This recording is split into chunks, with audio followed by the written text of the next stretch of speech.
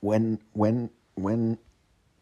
Wednesday, 16th of February 2022, missed breakfast, work, fast day, got a big project set up in our new database, took longer than expected, but will get easier as we get used to the new app. A few other projects are hurtling towards us, about to go from very quiet to very busy, I think. Got a bike bell, took myself to the Whalers Hotel for a date, sat beside Deirdre and her cousin Eleanor. Nice to chat with Deirdre a bit through the evening.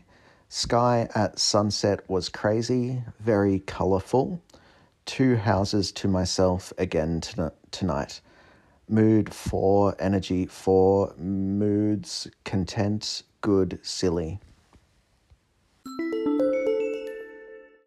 I'm Sydney Page, and I'm so excited to tell you about my podcast, Sydney in the Sheets.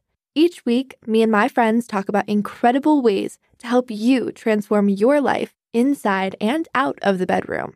I know there are lots of other sex podcasts out there, but I was really intimidated by them. That's why I created something that felt more like a conversation you'd have with your girlfriends. A sex-positive podcast that is actually made by women for women.